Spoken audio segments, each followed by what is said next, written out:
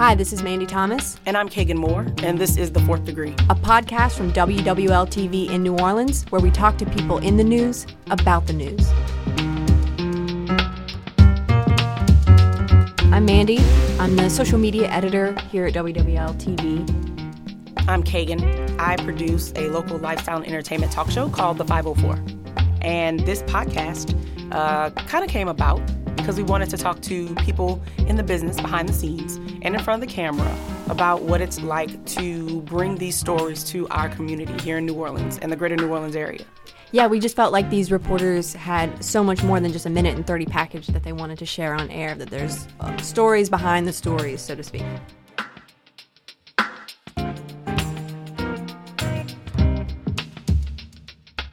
Doug Mouton is the sports director here at WWL Television, and you actually began your career as a sports intern. Yes. And so now you're sports director at WWL TV. The promotion was in 2012.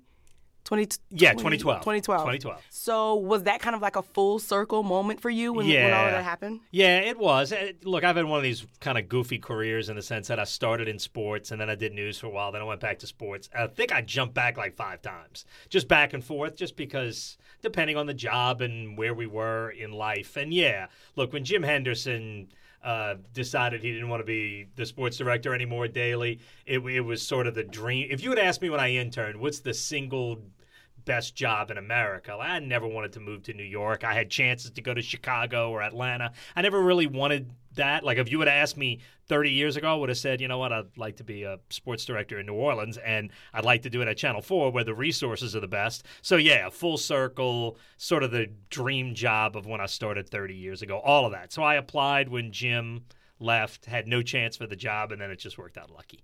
Yeah, that's really cool because you were North Shore bureau chief whenever you got here, and then you made it over to the sports world. So for maybe people watching at home, was that like a weird maybe thing for them to kind of see, maybe not understanding your background and actually how you started? Yeah, I got some of that. I not a ton.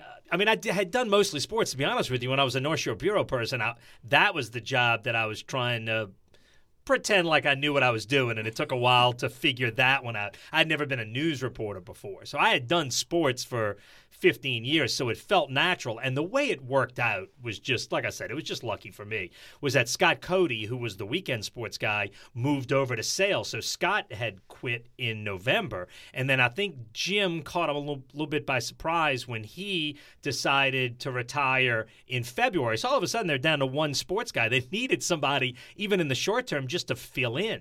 So I guess they figured I wouldn't embarrass them on TV. So they asked me to fill in right off the bat. And at that point, it immediately felt natural. And like I said, at the beginning, I had no chance. Things like a whole series of goofy events happened in a row that made it possible. And then it worked out. It was just lucky. I really want to know what South Dakota was like. South Dakota was the first job. And look, I grew up in New Orleans East. And my wife grew up in Metairie. We met at UNO, and we got married after I'd been in South Dakota for 6 months. But my first winter there was her first winter there, and we had never seen snow. We went to South Dakota with blue jean jackets, which is kind of what you needed in the late 80s in New Orleans. So we bought everything there.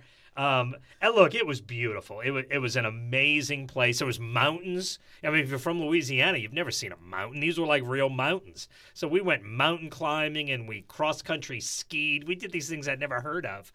And it was an amazing 3 years. Now, the way TV works, it's small market TV, so you make no money. And so we're living below the poverty line, and we were happy, and I was happy to have that job. But once I had been there for 3 years and it was time to move on, we moved on. But I love my time in South Dakota. A few years ago, we brought our kids back to show them where we lived. This was after Katrina, and my kids loved it. They saw mountains and Mount Rushmore and all that stuff. And it's just it's an amazing place. If you ever have a chance to go on a vacation, go to Rapid City, South Dakota, and you'll see stuff you've never seen before if you're from here. You were doing sports up there, or you were doing news? Yeah, I went to do sports. I interned at Channel 6, and it was actually Buddy Diliberto who made the call for me to South Dakota to do sports. And actually, when I got there, the sports director – and I didn't know Buddy had called on my behalf. He kind of did that because that's who he was. and the sports director said, "I got a call from Buddy Diliberto about you." And I said, "Oh, really?" He said, "I could only understand about half of it, but the half that I could understand sounded really good." And I said, "Well, yes, you definitely talked to Buddy." Oh my God, that's funny. In the amount of time that you've been sports director here at WWL-TV, you've been honored with some pretty big awards, and one of them was Sportscaster of the Year recently. So what was that feeling like, just kind of, having people in the industry kind of look up to you and give you that award? Yeah, that's a nice one. I just got that a couple of months ago. And, it's voted on by sportscasters. They give a sportscaster and a sports writer in all 50 states, and they've done it for 50 years. Jim Henderson won 14 of them. Wow. So this was my second one, and to win that one is really special. It's nice. I feel very lucky to have this job. So whenever I get something like that, it's a super nice bonus. And Ross Dellinger from The Advocate, which is our partner newspaper, got the sports writer side, and he's a young guy, and it's his first time. I think he's one of the real up and coming writers. So actually, it was nice to win it with Ross, because I have enormous respect for what he does. Yeah. So before kind of going into broadcast or thinking about going into broadcast, were there any kind of jobs that you held as a teenager, or was there anything you were thinking about doing before then? Yeah, I worked in the Plaza in New Orleans East, which you'd have to be probably plus 35 to know it. But it was the shopping mall. I was in worked there for 8 years. There were 2 different record stores that I worked at. Record stores were these things that used to exist a long time ago, where they sold recorded music. Yes, what they are. Then you needed a record player. They don't have now they're only specialty shops. Back then, every mall would have 2 or 3 record stores. Very trendy now. Only super right now. 98% of music is probably more than that is bought online. But back then, if you wanted a record, you'd go to the record store. Anyway, I worked at Tape City USA, which was a New Orleans-owned company. It was owned by the Ballard family, which is now the guy who was my boss's boss. His sons run PJ's Coffee. It's still a local company. Oh, cool. Yeah, and he ran Tape City USA. He sold stereo equipment, all that. That kind of went under while I was there, and I moved to a different record store called Record Bar. So actually, I still have a lot of people who Tape know City me. And Record Bar. Tape City and Record Bar. Yeah, Record Bar was a North Carolina company, and I was there for 7 years. They had a location in the Plaza, and then when the Esplanade opened in Kenner, we had a store there too, for as long as record stores were around. And then I never necessarily wanted to do that for a living. That was sort of my high school college job. I was in psychology at UNO for my first 3.5 years. And then literally, when I made the decision that I didn't want to be a psychologist, you always have those high school tests where they say, do what you want to do, right? Yeah. And I was walking across UNO's campus, and it was like one of these light bulb days. And I said, what do I like to do? And I said, all right, what I really like to do is go to ball games. How can I figure out how to make a living by going to ball games? And literally, I came up with 4 or 5 things. Imagine I could work for a team, or you can, be an umpire. And one of them was I could be a coach. I couldn't be a player. I just didn't have that kind of ability. But I loved playing when I was a kid.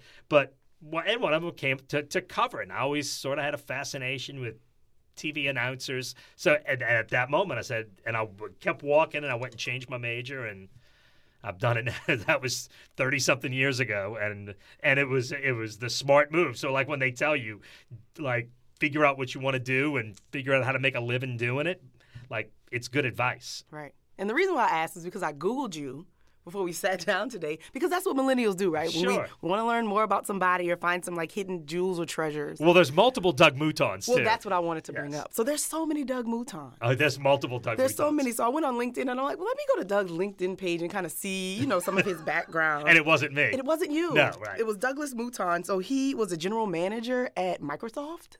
Oh, yeah, I don't think I know that Douglas Mouton. There was another Douglas Mouton who is a safety coordination at a construction company. Uh-huh. There was one who's a general manager of a Mexican restaurant. Wow. Somebody was an ice road trucker. I'm not even kidding. That one is not me. So I'm just like, what are the odds of so many Douglas Moutons and then them having such wildly different positions, but it feels like they're all in some sort of supervisory roles. I don't know if that's it goes with the name. Douglas Mouton is. I guess they get aggravated at me, too, because when you Google, you get a bunch of my stories. They're like, this guy's got to get off the Google so I can get me, so it can be me on there. Right, Ice Road Trucker. right? And Douglas Mouton, Ice Road Trucker. Don't know who this sportscaster is. I'm trying to get on A&E. Let's be honest. There's only one. Oh, jeez. Doug Mouton. Yeah. Uh-huh. Yeah. And you have such a huge personality. You really do. I don't know if people understand or really get the full effect through their TV screens about how much excitement and like energy and enthusiasm you have for really everything. I was going to say sports, but it's not even limited. Everything. Yeah. When I first started working at WWL TV, my manager leaned to me and he said, "There's two people in the newsroom who are really loud. Sheba Turk and Doug Mouton." And we were together today on the morning show. How did that go? Oh, look, she was amazing. It was fun and ridiculous, and I didn't know where anything went. And, you know, like, you don't know what camera you look. It's a whole new ball game. Right. And so I'm doing it this week. Hopefully it'll be better tomorrow. And so many of the cameras are robotic now. So many. How's that? Right. For So you're ya? not even looking at the humans. You just have to sort of know where to go. Look, on a nightly basis, in a regular sportscast, you know, you get rhythms and you know where things go. Any job is like that. You just get, no matter how complicated something might seem, if you do the same thing every day, it becomes uncomplicated, at least to you. So to me, it's super simple, but then you step into something like the morning show where everything's different. And all the people on the morning show have been doing it so long, so it's so easy for them. And I'm tapping Sally in, where am I going now? Like, I'm constantly asking her, what's this? What these things mean. Right. Anyway. Rundown commands and all these Rundown things commands, yes. Well, and there's like 38 positions that they put those guys in on the morning show. It's like the brick monitor and the main pod and alt pod. Where's the stone monitor? Exactly. I got lost looking for the stone monitor, but that's what it's called. Right? The stone monitor. I don't think I'm familiar with that position. Neither was I. Oh, my gosh. Sir.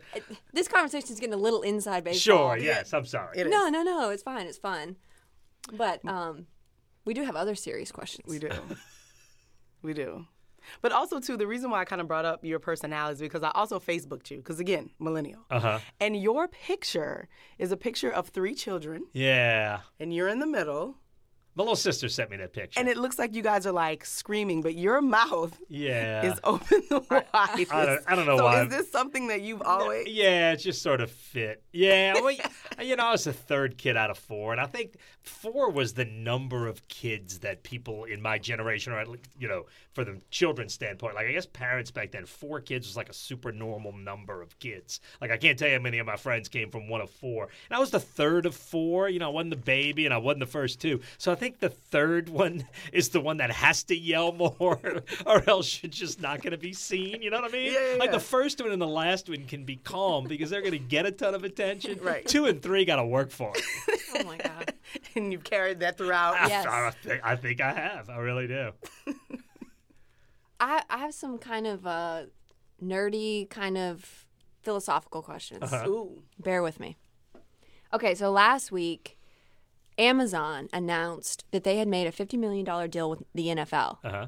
They're going to start streaming Thursday Night Football on Amazon. Right. Twitter did something like this last year. Right. They got a big money deal to stream these Thursday Night Football games. Right. And I think that some of it is to try to reach those audiences Sure. who are cutting the cord or Sure. or just experiencing football for the first time. But how much of it do we think is maybe there's a lack of interest in football? Do we feel like its popularity is going away? It certainly seems to have hit a peak. And look, I believe this sincerely. In the last 10 years, a significant chunk of the NFL's success is fantasy football based. As new people got into fantasy football, I think it drove their audiences to levels of viewership that they couldn't maintain when people got tired of it, right? First of all, from the NFL standpoint, I think it absolutely makes sense to put the streaming out. To me, how it works is that if you had to be someplace, you could still watch the game. It's funny because in this age, or maybe 5 years ago, like the thing was to buy these massive TV screens, and now people are watching games on a 4-inch screen, which is not the ideal way to watch a game, but I think it's more for people who are out. I do think it's the NFL trying to get all the audience they can find. don't really think the popularity is waning. What I think was that it got an artificial bump in the last 10 years because of fantasy football. And look, fantasy football can be fun. I think once you've done it for a few years and maybe you haven't won, you're going to get tired of it like anything else and move on and not do it. And so I think the NFL got that artificial bump from people doing it for the first time when those people really weren't necessarily football fans. And then I think what you're seeing in the last 2 years is that a lot of that artificial bump is going to start going away. So it's actually settling back to the level it should have been, but it was sort of artificially high. Does that make sense? Yeah, it really does. No, I hadn't thought about fantasy football. Do you play? I do. See, the funny thing is we started a league long before computers when it was done in hand sheets. Our league started in 1990. What'd you call yourselves? We just used our names, but we had a league. There was one book that my friend Clay got that said it was called Fantasy Football, and it had started in baseball, and then when it originally was called Rotisserie Baseball. Okay. I'm not sure why. It doesn't involve spitting chickens, but it was Rotisserie Baseball, and then Fantasy Football was sort of the football version of that. It was a book, and the book had like 3 scoring methods, and we picked scoring method 3. And then we started a league with like 8 teams, and we started doing it. And then football to me isn't as fun. Like and this is, you talk about dorky. I do fantasy baseball leagues, and they're every day, and I'm in 4 of those. And to me, that is what's really fun. That's a lot of work. It's a lot of work, but for me, that's all just fun. See, the NFL for me too, because we cover the Saints, the NFL is work for us. And from a baseball standpoint, the only baseball we cover we cover a lot of college baseball, but we have a bunch of local kids playing for major league teams. We'll show highlights of those kids. Local kid does good. Everybody loves those. I love those stories. But we don't go cover a team regularly, so it feels more like fun to me. Whereas the NFL, because we cover the Saints on a daily basis and making phone calls, it feels a little bit more like work, if that makes sense. So to me, fantasy football in my personal time isn't nearly as fun now as baseball. Gotcha. And that's super dorky now. No. But you brought me down that road. Yeah. That's the point of this show. You got to bring out the dork. Yeah. We've talked about Pokemon Go on our podcast, so you're not. You see, I've your missed dork the level is not. Okay, good. See, No. I've missed that generation. Yeah. I'm too old for the Pokemon. and I'm okay with that. And then you're okay with Yes. that. Yes. I totally missed that. I think it's still going on, actually. Yes. But When we toured Nicholls State with my son, there were people walking around Nicholls looking for the however that works. Right. Yeah, that was about a year ago. I haven't seen people doing that lately. Right. That seemed to last about 3 months hardcore and then mercifully go away. Yeah, as most trends and even news, I feel like right now there's like Right. this cycle, Sure. and then it just kind of goes to the wayside. And I do think you're actually seeing that in fantasy football. I'd be curious because they wouldn't give out numbers, but I'd be curious, like on those free sites, like Yahoo does a lot of fantasy football. Like I'd be curious what their numbers are. Like, have they seen the peak, and are they on the downside of just number of league teams? You know what I mean? Yeah. I'd be curious to know that. I've never seen those numbers released, but I'd be curious to see if that has peaked and is on the way down. But I think that, look, and the NFL, the one problem they do have, and I think it is a TV ratings thing, is when you challenge calls, they are unbelievably slow getting reviews, and they take a ton of commercial breaks. NFL games are not the fastest moving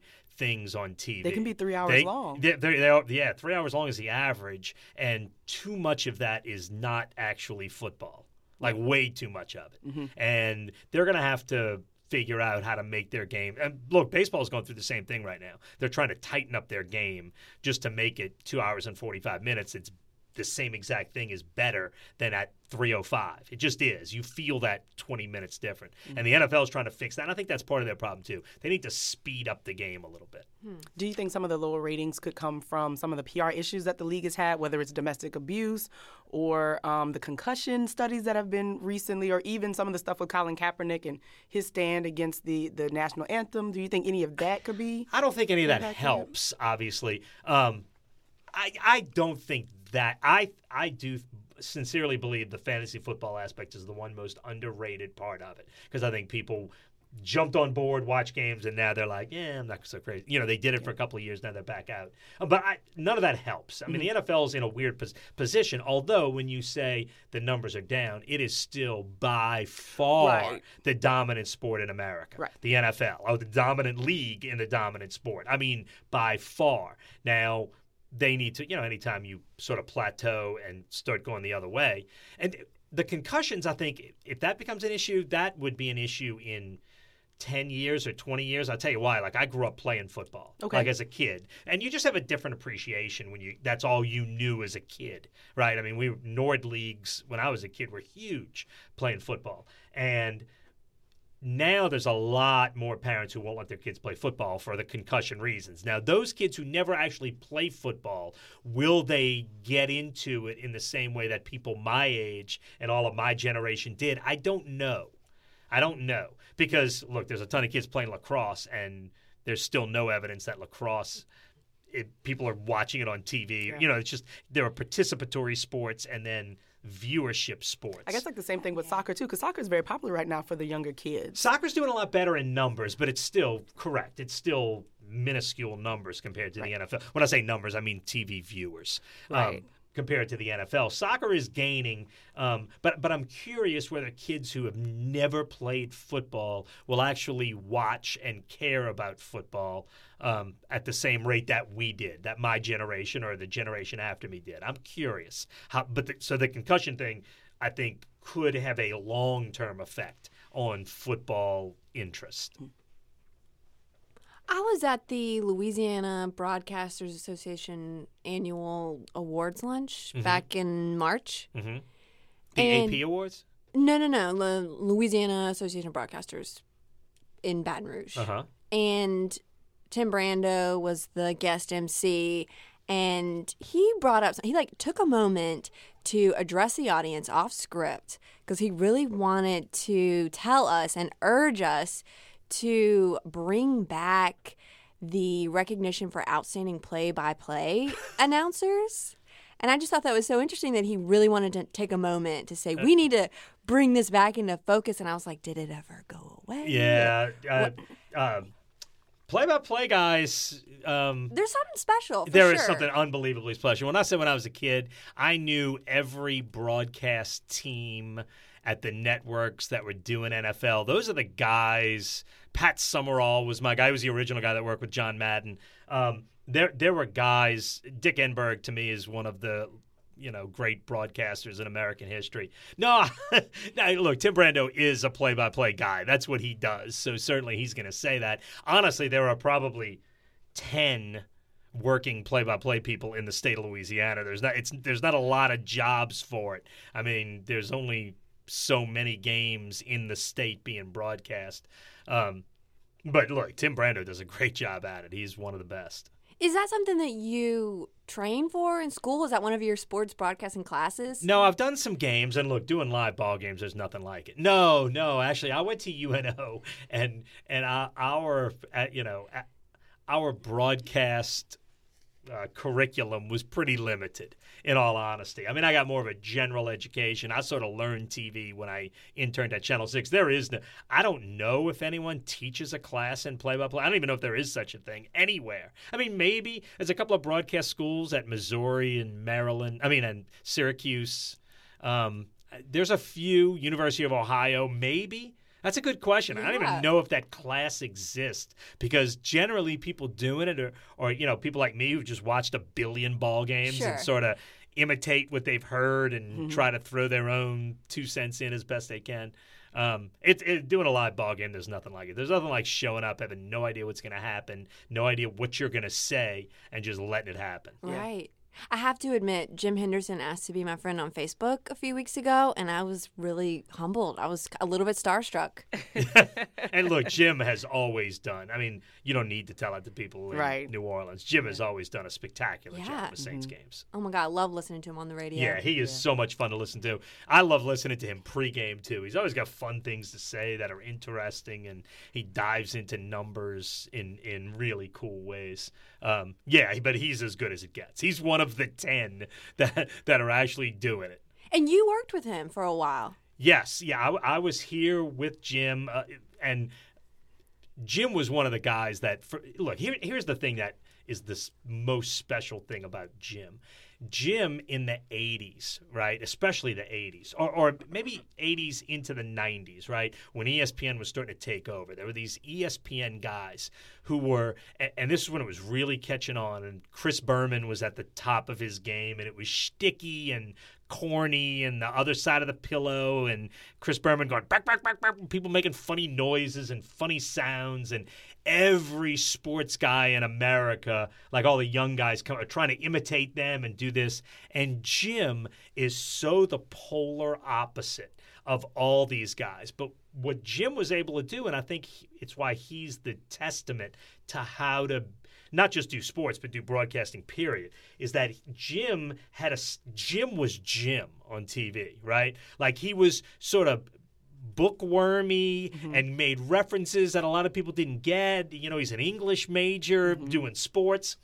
And that's who he was. And the only way he could be genuine and real was if he tried going back, and doing Chris Berman sounds, it was going to be silly. So Jim went against 100% against the grain of what was the broadcasting, norm coming up, and was just himself and became one of the most popular local sports guys in America. Not necessarily for what he did, although yes, partially for what he did, but partially because he just did it honestly and he was just him. And to me, the greatest lesson of Jim, and like, I remember somebody told me not long ago, he said, I like watching you. You're nothing like Jim Henderson was. And I said, well, that's good. I try to be exactly like Jim in the sense that I try to be me, but I don't have Jim's vocabulary. If I tried to pretend like that, it would be phony. And the one thing you can't be is phony. And look, I think that's Eric Paulson's great thing. Right. Is Eric will get on there and he'll cut people off and be a jerk and you'll yell at Eric's hilarious to watch on TV, but he's himself. Right. There's something genuine about that. And I think that's what people actually latch on to and it's the only advice that I give people in broadcasting was at some point you got to figure out who you are and just be that person. And that's the one lesson I've tried to take from Jim. Not to be anything like Jim because I'm not like Jim, but to try to be exactly like him in the sense that Jim had tuned into who he was perfectly. And it's one of the great careers in local news, and it's because he knew who he was and tapped into that. Do you have any funny stories about Jim Henderson? No, I never worked with Jim on a daily basis. By the time I came to Channel 4, it was 2006, and Jim was still doing it, but you could tell Jim was already looking at the next avenue. And it was 12 when he left. I mean, this was after Katrina. I think everybody was reevaluating stuff. So no, look, I still go to Jim a lot, like in training camp. The Saints had a quarterback, Garrett Grayson, who was a draft pick, who was just horrific, not good in training camp. So I will go find Jim and say, Jim, when's the last time you saw a quarterback this bad in training camp? And he was like, 11 years ago, Tyler Palco was, and he'll have an exact answer. That's great. Yeah, so, I still go to him. I'm, big fan of his. But no, I don't have any embarrassing stories about Jim because I was never actually there with Jim. Gotcha, okay. One of the things I remember about Jim, because I was here many moons ago, when he was here, he would wear like the jacket and the tie and the shirt, but then he'd have on like golf shorts, and like his tennis shoes, and every day he would walk through the newsroom with his tie and like his papers in his hand. And so if you're sitting on the desk, all you see is like somebody who's like completely dressed up, and then he walks past and it's just like thighs and. You can't get away with that anymore. This age of TV, we have too many standing shots. We do. Oh yeah, we in South Dakota, we rarely had pants on. Yeah, yes. yeah. The whole summer months you'd be in shorts. Oh yeah, no question. Yeah, but that was more of a. That's how sets were. You were always at the desk. Seated. We never stood up and walked around or did anything. Unfortunately, we are now rooted to showing our lower half of our bodies as well. So unfortunately, because I'd love to be able to wear shorts every day. That'd be super cool. Well, and it's really opened y'all up to a lot more criticism, I feel like, especially with women, I guess, more so. No doubt. And that's a whole other conversation for another day. And look, and I feel for what Mandy is touching on is that women in TV get too much, and especially with social media, it's unfair and it's wrong and it's horrific.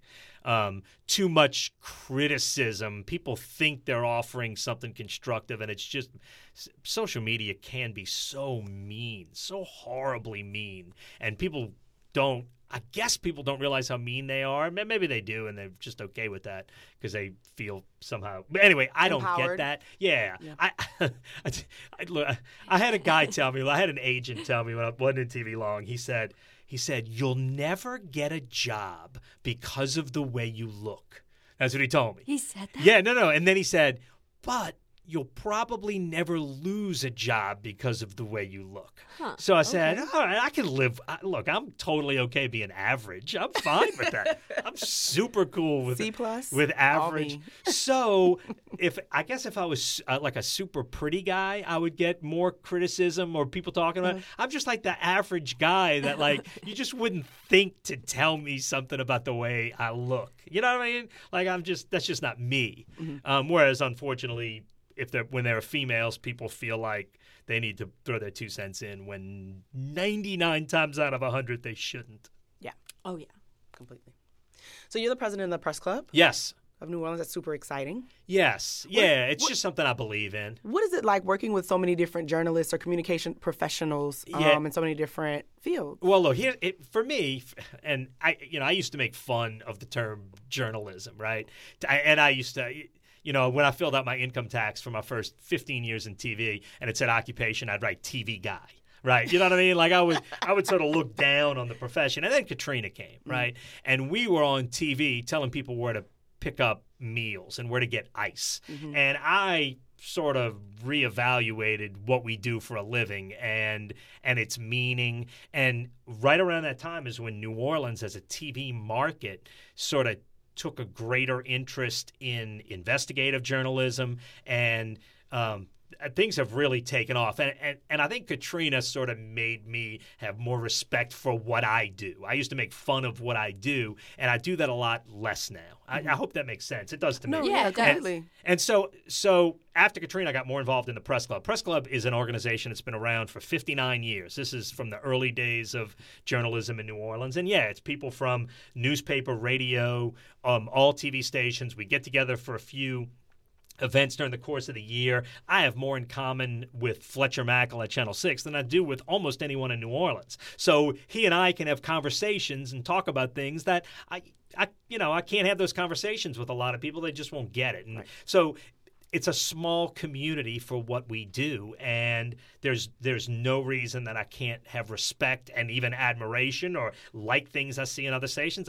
I can't tell you how many times I've called people or people have called me. I did a story that I love this year on a boxer named Pete Herman, Yes. which was just a history of New Orleans, and I loved it. I got 3 different calls from 3 people at the other 3 stations in town just saying I love that story. It was a And great like story. that's to me that's what the Press Club is about. Like Yeah. recognizing, positive things in the journalism community. I love working with the people in the other area. The one big event we do, of course, is to give awards to each other. We do the Press Club Awards every year. We give Lifetime Achievement Awards. I brought up Bill Capo last year. We voted him in unanimously. Yeah. Sally Ann Roberts has been a Lifetime Achievement Award winner a couple of years ago.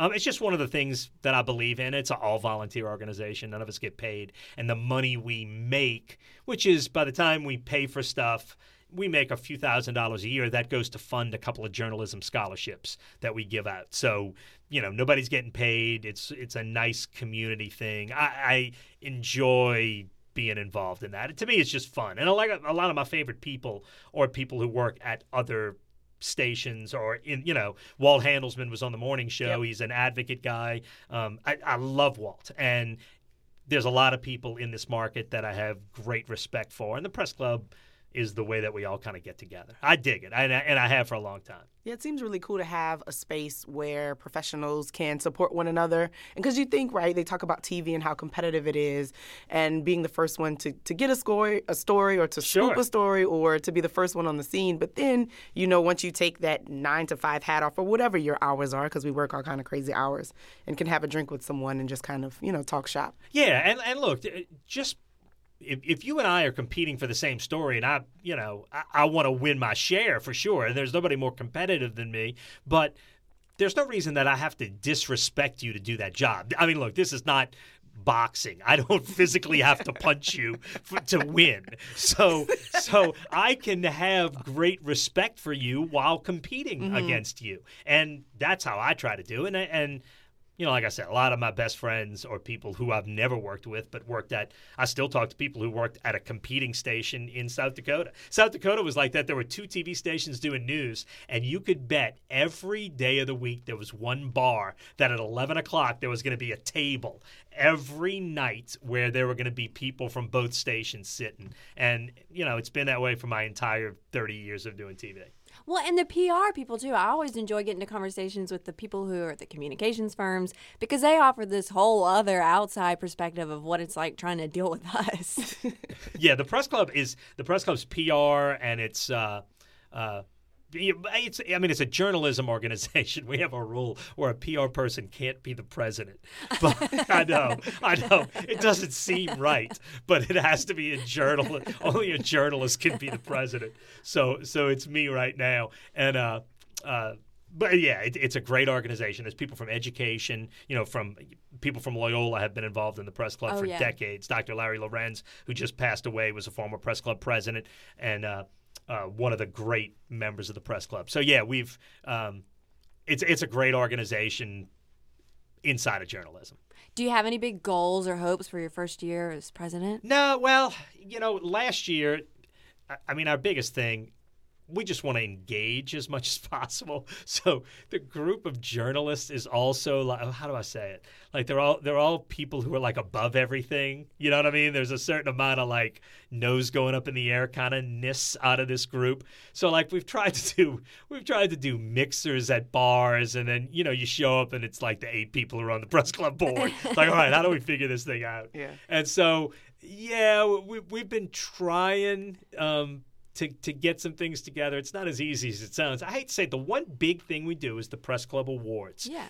And last year we had over 600 entries, which was the most in the history of the Press Club, because I think people are taking pride in what they do in a different way. And so much of what we do goes into that one night, because we're all volunteers, and it's $20-something thousand for that one night. Now we raise a little more than that, but finding the venue and a host and the Lifetime Achievement Awards and all that goes into the entries and putting them together, honestly, that's probably half of what we do, or more than half. It's just that one thing. We do a Silver Scribe. We do, journalism competition for aspiring journalists in high school. We do a lot of that. But the one big event is the Press Club Awards. And actually, Press Club Awards, we had a host who bowed out kind of late, and we got Zach Streif from the Saints. It was actually Fletcher Mackel's suggestion, because I called people. I'm texting people at different stations. You have any ideas?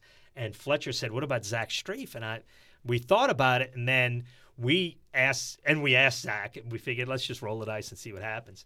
And I don't know if anybody like sports fans in New Orleans know this about this guy. First of all, he is one of the nicest people you'll ever meet in your life, and a brilliant guy, very self-deprecating in the right way. Yes. Just a super cool guy. And we showed up the day before the awards. We said, let's go to lunch. We'll show you the book. 90% of what he does is just follow our script. But at the beginning, he does have like a 10 or 15 minute sort of monologue, right? Yeah. And so we were sitting down with him to tell him we were going to buy him lunch and tell him, what he needed to do. And he shows up with a typed speech ready for his monologue part. And he said, "Would you mind reading over this for me? Tell me if this is kind of the direction you want me to go." Wow. And as soon as he handed it to me, I looked at him and I said, "We're going to be just fine." Oh, and yeah. just because that level of preparation, and it's how a guy who doesn't have extreme talent stays in the NFL for a decade. It's because that's who he is. And he was so funny, hilarious, there and was amazing. Roasting going on. Oh my God. Every time, he. He was off the cuff, but he also had hit the perfect tone at the beginning. It was amazing. After the thing, the Convention and Visitors Bureau called me, and because they had a table there, they called me and said, "Can we get Zach Streif's phone number? We want to ask him to speak on behalf of the city." Wow. Yeah, no, he's got a career doing it if he wants to. Yeah. And so right now we're in the trying to find the right host, and the right host means somebody who will, you know what I mean? And so we're kicking a bunch of tires. Like we asked Wendell Pierce if he would do it. Oh, that's Love cool. Wendell Pierce, active in New Orleans. Yeah. He's going to be in France shooting a movie. So you get a lot of that. Oh, I'd love to do it whenever I can, right. but I can't do it this year. So anyway, so we're still working on that. That's all I got.